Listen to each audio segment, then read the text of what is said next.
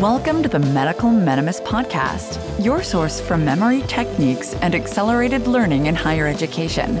Now, here's your host, Chase DeMarco.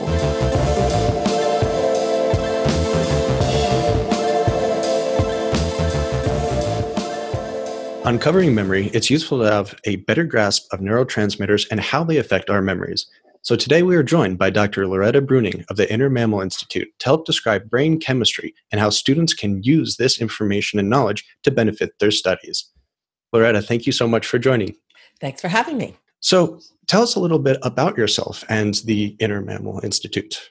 Sure. Well, first, I absolutely must qualify that I'm a doctor of international management. That's what I taught for 25 years. I took early retirement in order to focus on new information that I was learning about human motivation. In my experience, both as a teacher and a parent, I was disappointed by the motivation level I saw. And let's say that which probably does not apply to people listening to this podcast, I did not have confidence in the social science model as it applied to motivation. I just didn't see it working. I looked around for more information, and what I discovered was the way our neurotransmitters work in animals.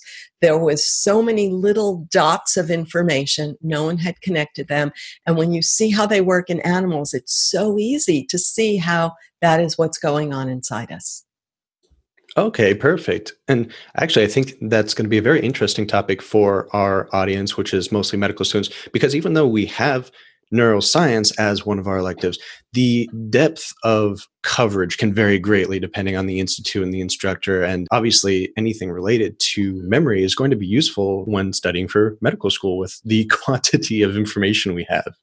Yeah, well, those are two huge different subjects. So one is about neuroscience and the other is about memory. Let's start with memory because I know that that's everyone's primary goal here. So should I talk a little about how my work intersects with that? Yes, please do. So our brain evolved to learn from rewards and pain. So that sounds like old information, 100 years ago, B.F. Skinner. But it's so empowering when you understand that your brain learns from rewards. If you get a cookie, then you learn whatever you did just before the cookie. This is an oversimplification because two things. One is with the larger human cortex, we can focus on abstract rewards rather than primal rewards. But the other is that our brain myelinates from early experience.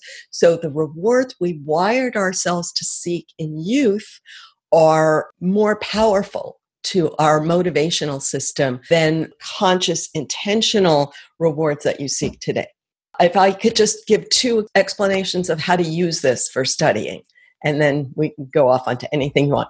Dopamine is the brain chemical that tells any animal, this is it, this meets your needs, this is good for you. And then your brain connects all the pathways active at that moment.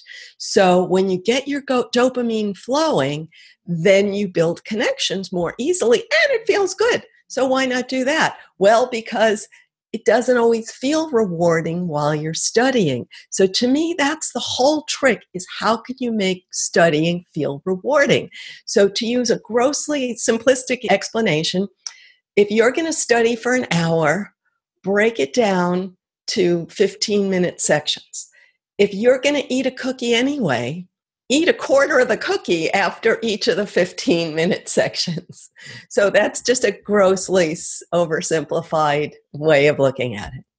I gotcha.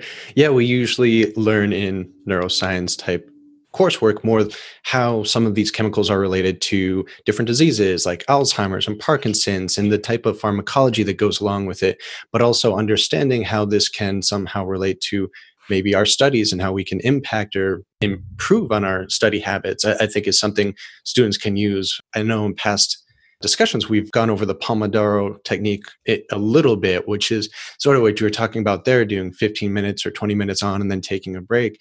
And this can be very difficult for medical students. How sometimes we'll study for several hours, maybe 8 hours on certain days. And maybe that's not the most efficient way to do it based on our neurotransmitters and how memory is really evolutionarily or most effectively utilized. Right. So let's say hypothetically, a person says, that's the only way I can do it. I'm busy. I can only do it in 8-hour chunks. One thing is, as I said, the expectation of reward.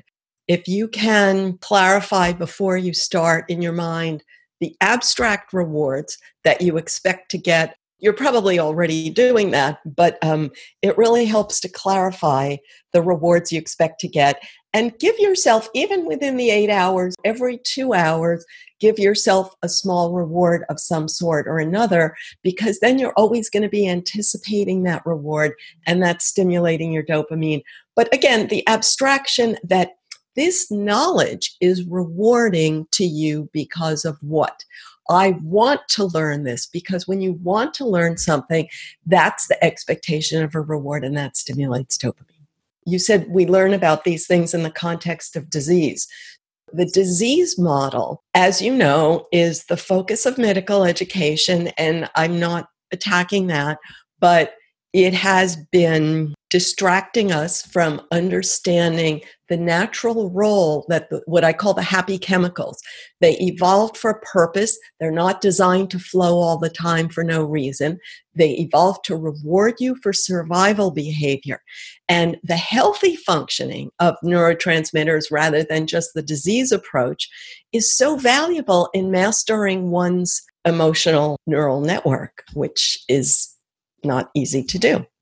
Definitely not. So then would it be inaccurate to say when we describe a disease as having too much or too little of a certain neurotransmitter or hormone, that that's not how we should be viewing it? It should be more of a waxing and waning of these. Yes, exactly. And not only that, they wax and wane for specific reasons. And on my website, have a 5-minute video that explains the specific reasons. InterMammalInstitute.org/happy power, because the happy chemicals, you have power over them because they evolved to reward you for specific survival behaviors.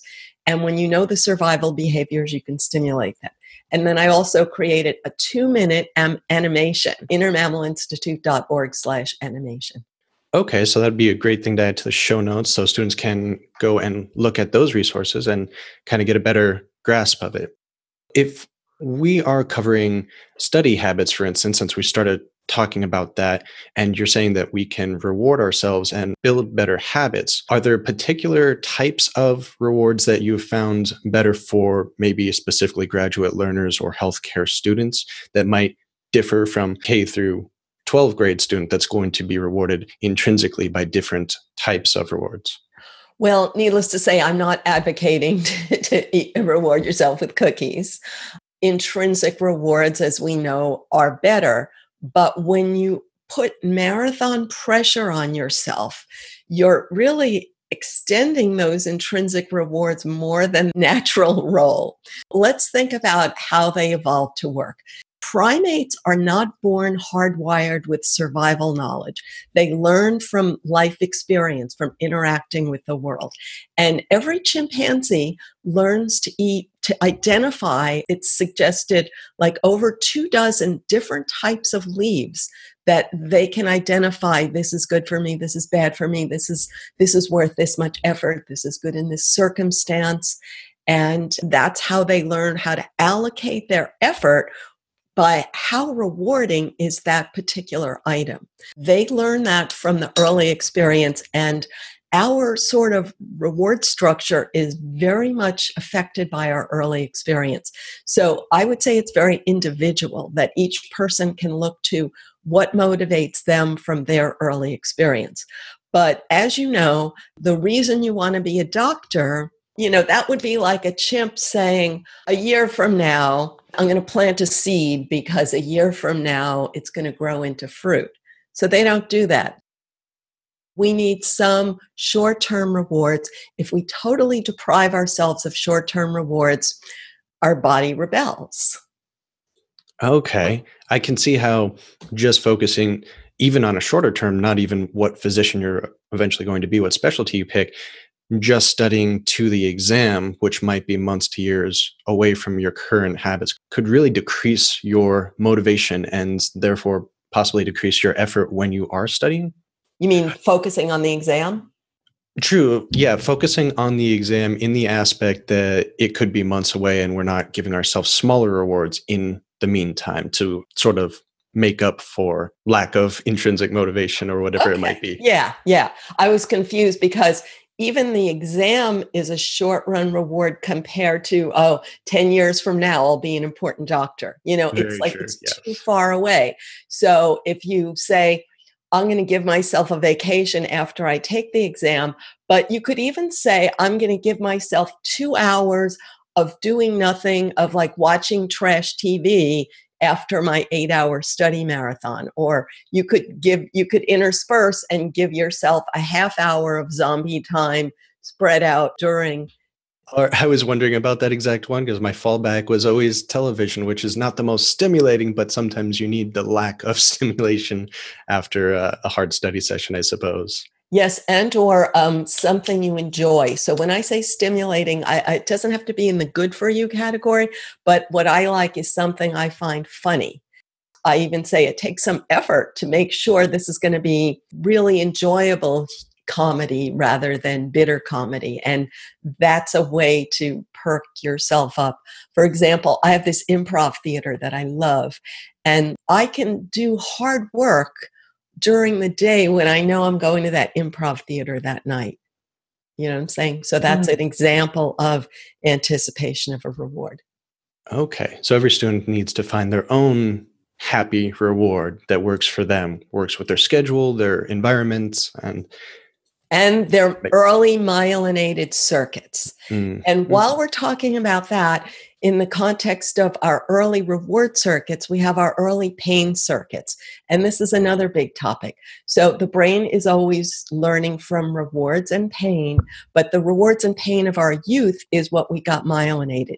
Now, the brain prioritizes pain over rewards. If you are anticipating pain, that's where your brain goes. You stimulate the cortisol, and that has such an overshadowing effect. So, what kind of pain is a person anticipating? Obviously, the risk of failing the exam is one. And another is whatever pain was big for you in your early years. So everybody can think about it, it includes social things plus, Parental expectations. yeah, accomplishment oriented things. Yeah. Since you brought that up, that's a really important one. So that's this nexus between reward and pain. If you are trying to motivate yourself by a reward that you don't really believe in, and let's use, parental acceptance, because it's like the carrot and stick if the carrot's always that far away. And, there's the cliche about, do I really want to do this? But then there's the bigger one, the deeper one, I think, is even if you become a doctor, will you actually get the acceptance? Because I had to face that in my life. It's like when I was 23, somebody said to me, why are you still trying to please your mother? And I was like, wow, I can't believe I didn't, I was going to bring up that the parental expectation thing might go much further for medical students in particular, where it's not just their expectations of becoming a doctor, but what grades they get if they're top of the class, what residency they get into, what specialty they go into. So do you think that sort of multi-layered aspect is really particular? Oh, I'm so glad you brought up this subject. So this is the subject of my new book, which is called, that I'm currently working on, not my new available one. My new available book is called Tame Your Anxiety. So that's the whole anxiety topic, learning from pain, whatever. The current book is called Status Games. Mammals are very status oriented. Animals are very hierarchical in their groups. And this is something nobody talks about. It's very taboo. But serotonin, in research in the 80s, that you boost serotonin when you get a moment of one-up position. It's the serotonin is soon metabolized, and you need to find another one-up position to get more serotonin. So everybody is constantly driving themselves crazy, looking for the one-up position in whatever way worked for them in their youth.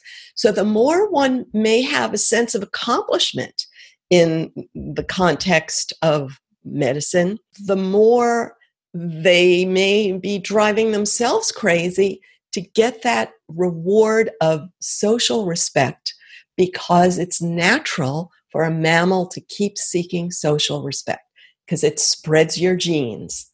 I wonder if that is possibly related to the increased numbers of burnout that's constantly reported. I'm not entirely sure or up to date on all the new research on that, but it sounds like it would be very relevant. It does. However, this is another giant topic. I am quite skeptical about media coverage of mental health because there's this whole crisis mentality that they apply to every issue. And I don't think it's healthy for people to think we're in a mental health crisis. In fact, our lives are better than they've ever been. We have more comfort, more safety, more freedom of choice. And now people are being constantly fed this idea that they're miserable. And, that repetition builds a mental pathway. So I don't want to pile on to that. However, there are, when an individual is perceiving themselves to be in a crisis because of this feeling of, let's call it serotonin chasing, the more we know that we've created this ourselves, that society is not forcing it on you, that you can have a great life without treadmilling, and yet our brain is designed to treadmill because our animal ancestors had no refrigerator. They had to constantly look for food or they would starve. So our brain is only designed to keep rewarding us for taking that next step. There's never this happy chemicals just flow, you have a level and you do nothing and they just turn on. It doesn't exist. So that's the flaw of the disease model.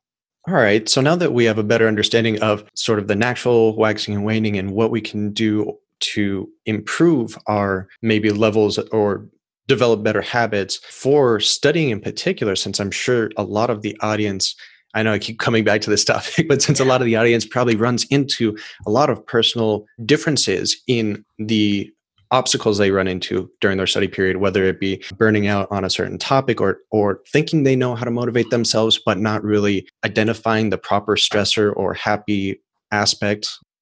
Are there ways that students could maybe improve on that, or ways or any research showing that we're actually accurate about identifying our own happy situations and stress situations from childhood? There's a strategy called chunking. Have you heard about that? Like narrowing things down into smaller chunks. I'm usually hearing the term chunking related to putting Memory similar, chunking. yes, memory chunking, Yeah. exactly. So the point is that you have to do your own chunking. So especially when you're having difficulty learning something, if you break down into smaller chunks the thing you're having difficulty learning, then you give yourself the opportunity to have a small success and then another small success and then another small success. You get your dopamine going, you start anticipating success. So it's the whole idea of smaller chunks mean more successes. And if it's something you have trouble with, you have to just break it down into a smaller chunk. Now, how do you know when a chunk is over? Well, one thing would be, to give yourself a small report to say, I really have a problem with X. I'm going to just do 10 minutes of X, or I'm going to do X until I learn 5 of them. And then I'm going to give myself a small break. There's a great book called The Talent Code, where they went in and studied high performance athletes and musicians among young people. They looked at what instructional methods they had in common. And it was this idea that, like, let's say I'm learning to play a piece on the piano and I make a mistake. So many people would think, I'm going to start in the beginning and start again. But what they did is, no, you focus on the part you're having trouble with and you do it really slowly. So if you're having trouble with these 10 notes, just do the first 3 and keep doing those 3 until they're effortless. Because the effortless is neural connections, is myelinization, which happens better when you're young. And then add another 3. So really small chunks with a lot of repetition. as opposed to what a lot of students would like to do, where you kind of say, oh, I'll come back to that part that I'm having trouble with. You really want to focus on that first. Yes. And another amazing thing when my daughter was studying for her college exams, when you do a practice exam and and then you have opportunity to check your wrong answers, she didn't want to check like her wrong answers to learn from the correct answer because it made her feel bad. So it's like, what? You're missing out on the best use of your time. So whatever you feel bad, like anything in your study practice that gives you a bad feeling, which is like, let's just say when you were young, you had your core courses, the one you did the worst in, maybe your cortisol turns on with anything to do with that. The more you can address that bad feeling, it's just a circuit, it's a cortisol pathway, and our brain evolved to protect us from having to touch a hot stove twice. So anything that was painful when you're young, you're really built a big neural pathway to say, whoa, I'm not going there again. And so when you constantly expect yourself to face that again, you're sort of undermining yourself with lots of cortisol. So your time is well spent addressing that threat feeling and replacing it with a new positive affirmation. It seems sort of relevant to a topic I like to bring up a lot is deliberate practice, where it really focuses on the effortful approach, not coming back to it later, not covering all the easy stuff, but really being effortful about not only your studies the first time, but how you review everything, how you come back to the material later on. Yes, exactly. And when something gives you a bad feeling, it's a good indicator that that's the thing you need to go back to. So therefore, you have to face the bad feeling. And that's really the best use of your time. And give yourself a reward after you face a bad feeling because you've done the best possible thing. I think I need to focus more on some of the reward aspects then. Let's talk. You want to talk about other rewards? Sure. I think that might be something that's difficult for students, at least some that I have experience with, and friends and coworkers that don't always know how to reward themselves the best, or feel like they shouldn't be focusing on the reward aspect. They need to keep trudging forward and focus on that part. Yeah. So here's an important thing, that our brain evolved to focus on first material resource rewards and then social rewards. In the modern world, where your belly is full so easily, your brain goes to social rewards quickly because you already have enough resources. Social rewards are hard to get when you're studying, when you're in med school. So that's the important conflict. So I would divide this into two separate things. Let's just grossly call them introvert versus extrovert. So there are people who love socializing and are giving it up in order to study, and they can be more conscious about giving themselves small, controlled opportunities to socialize because that's rewarding to them. Then there are other people who don't love to socialize. They still need to give themselves, so there's two social chemicals, serotonin and oxytocin. Serotonin is respect from others, and oxytocin is acceptance from others. And all it takes to stimulate them is small moments. One thought of so-and-so accepts me, so-and-so respects me. That's good enough. And in fact, it's better because people who are extroverts, they never have enough. No matter how much acceptance and respect they get, they never have enough. So whether you're extrovert or introvert, there's no right way. They're all difficult because animals have a hard time keeping their groups together because they fight each other. That's why that we need to constantly renew our social acceptance. Otherwise, we'd leave the group and get eaten by predators. So that's the job our brain evolved to do. I like that simple category of social versus physical rewards, as most people probably think of a reward in a physical sense. I'm going to eat the cookie. I'm going to buy myself something. I'm going to watch television for a while, which would still, I would say, be more on the physical aspect. So noticing and recognizing that social reward that you might be missing, especially for an introvert such as myself, that was always a difficult part during med school and school in general. So for students out there that might be coming across that obstacle and not finding a reward that's satisfying, that's a good point to notice. Yes, so you can think about anyone you might have interacted with in your clinical interactions, that you're getting acceptance, you're getting respect. They're two different things. You need both. And just thinking about not getting them, about them getting in them in the future, because that just makes you nervous.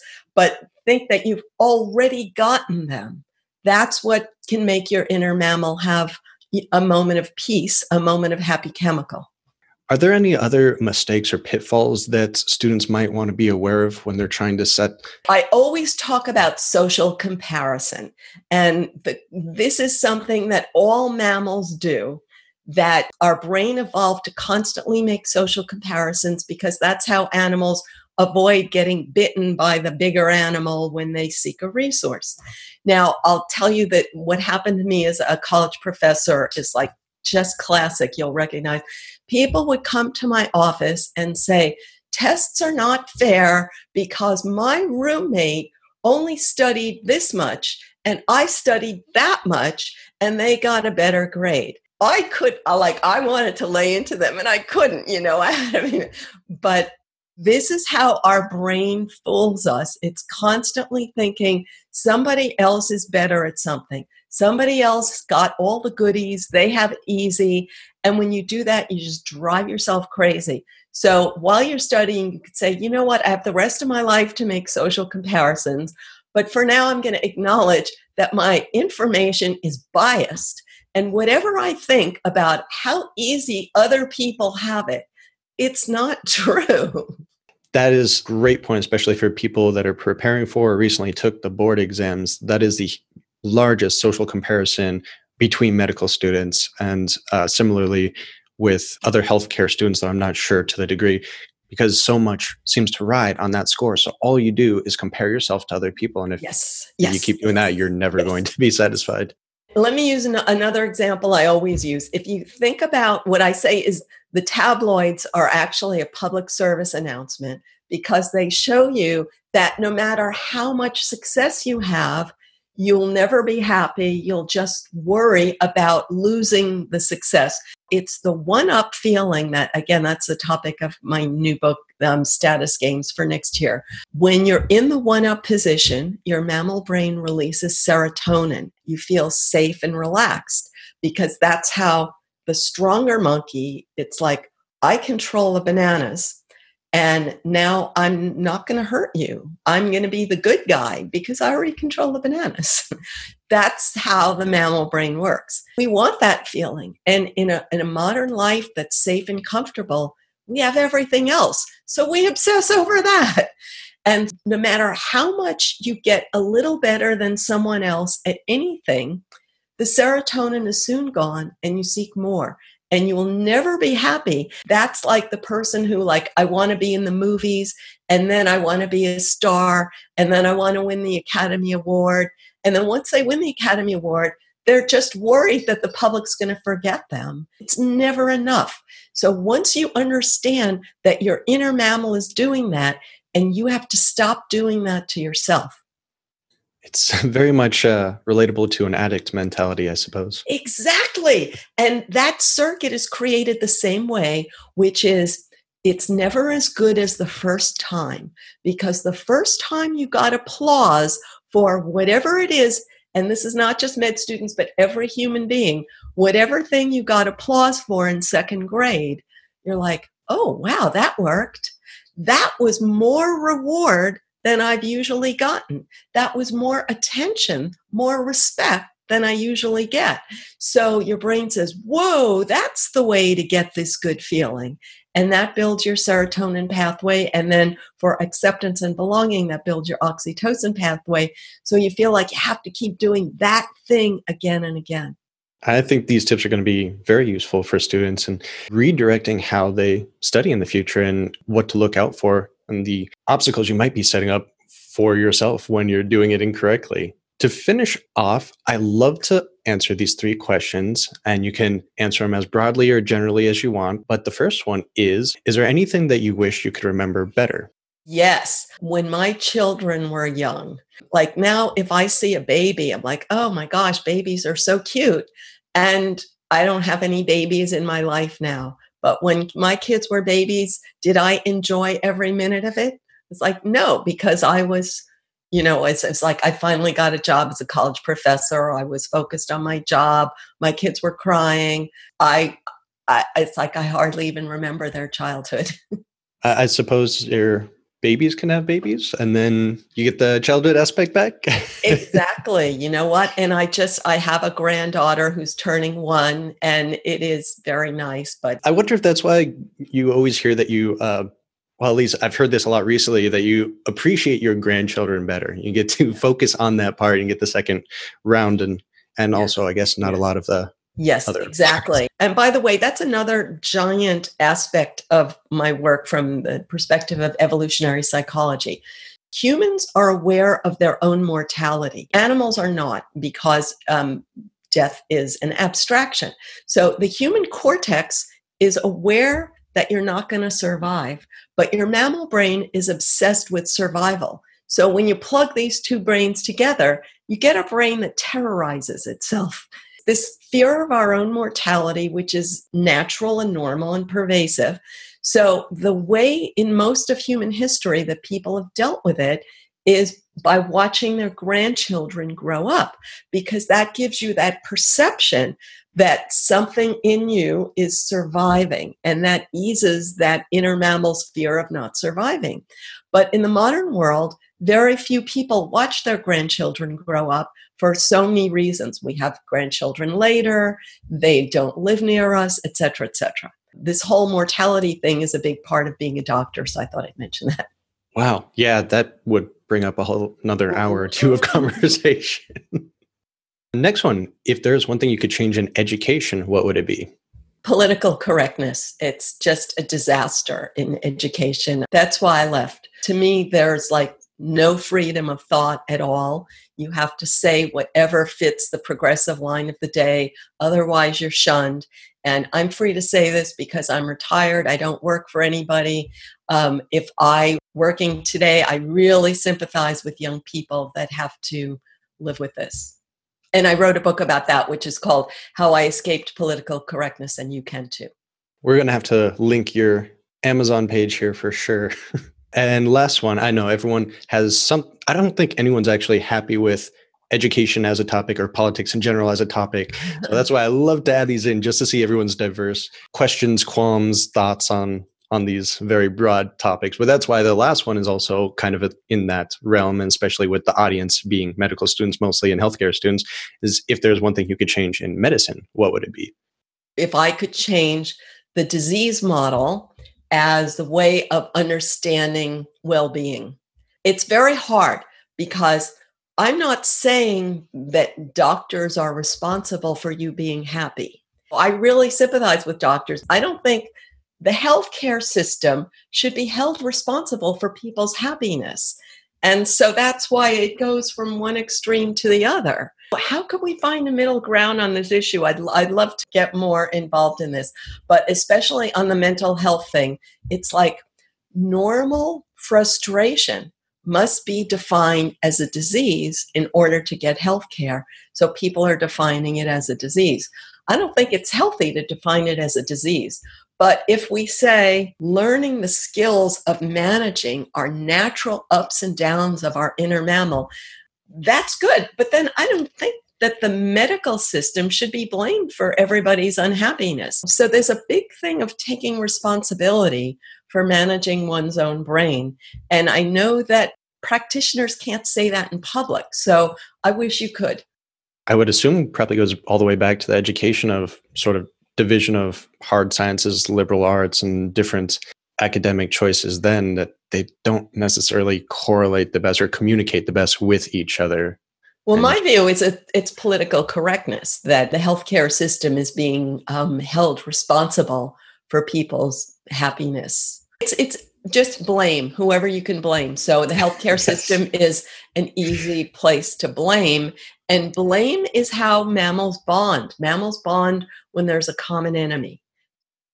For other resources for students? Obviously, we have the innermammalinstitute.org and some of the specific pages you recommended, as well as your books. You also mentioned the talent code. Are there any other recommendations that you would like for students to potentially look at if they want to know more about these topics?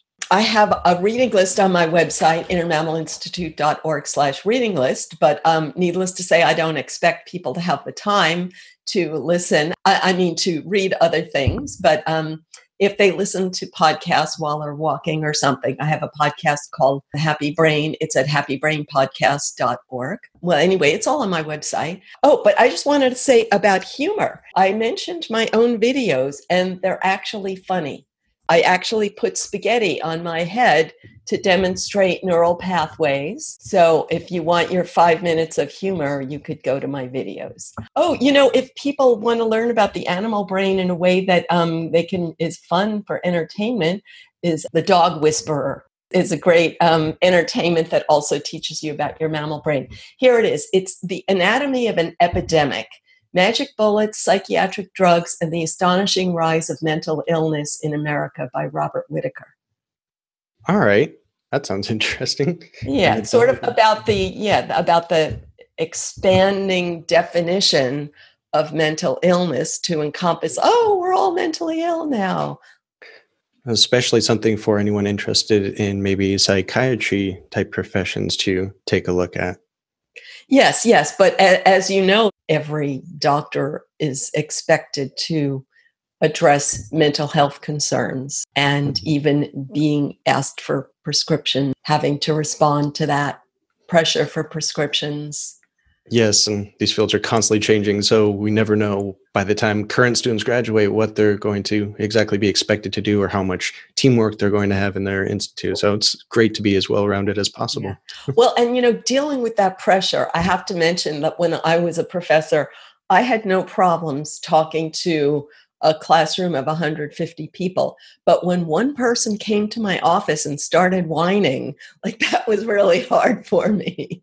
So I can really identify with the difficulty of being in an office with someone who's pressuring you to give them a prescription for whatever it is they want. Are there any parting thoughts for current students or student hopefuls? Give yourself a big vacation after each milestone. Proper rewards. I like it. Dr. Loretta Bruning of the Inner Mammal Institute, thank you so much for coming on the show and discussing these topics with us today. Thanks for the great questions.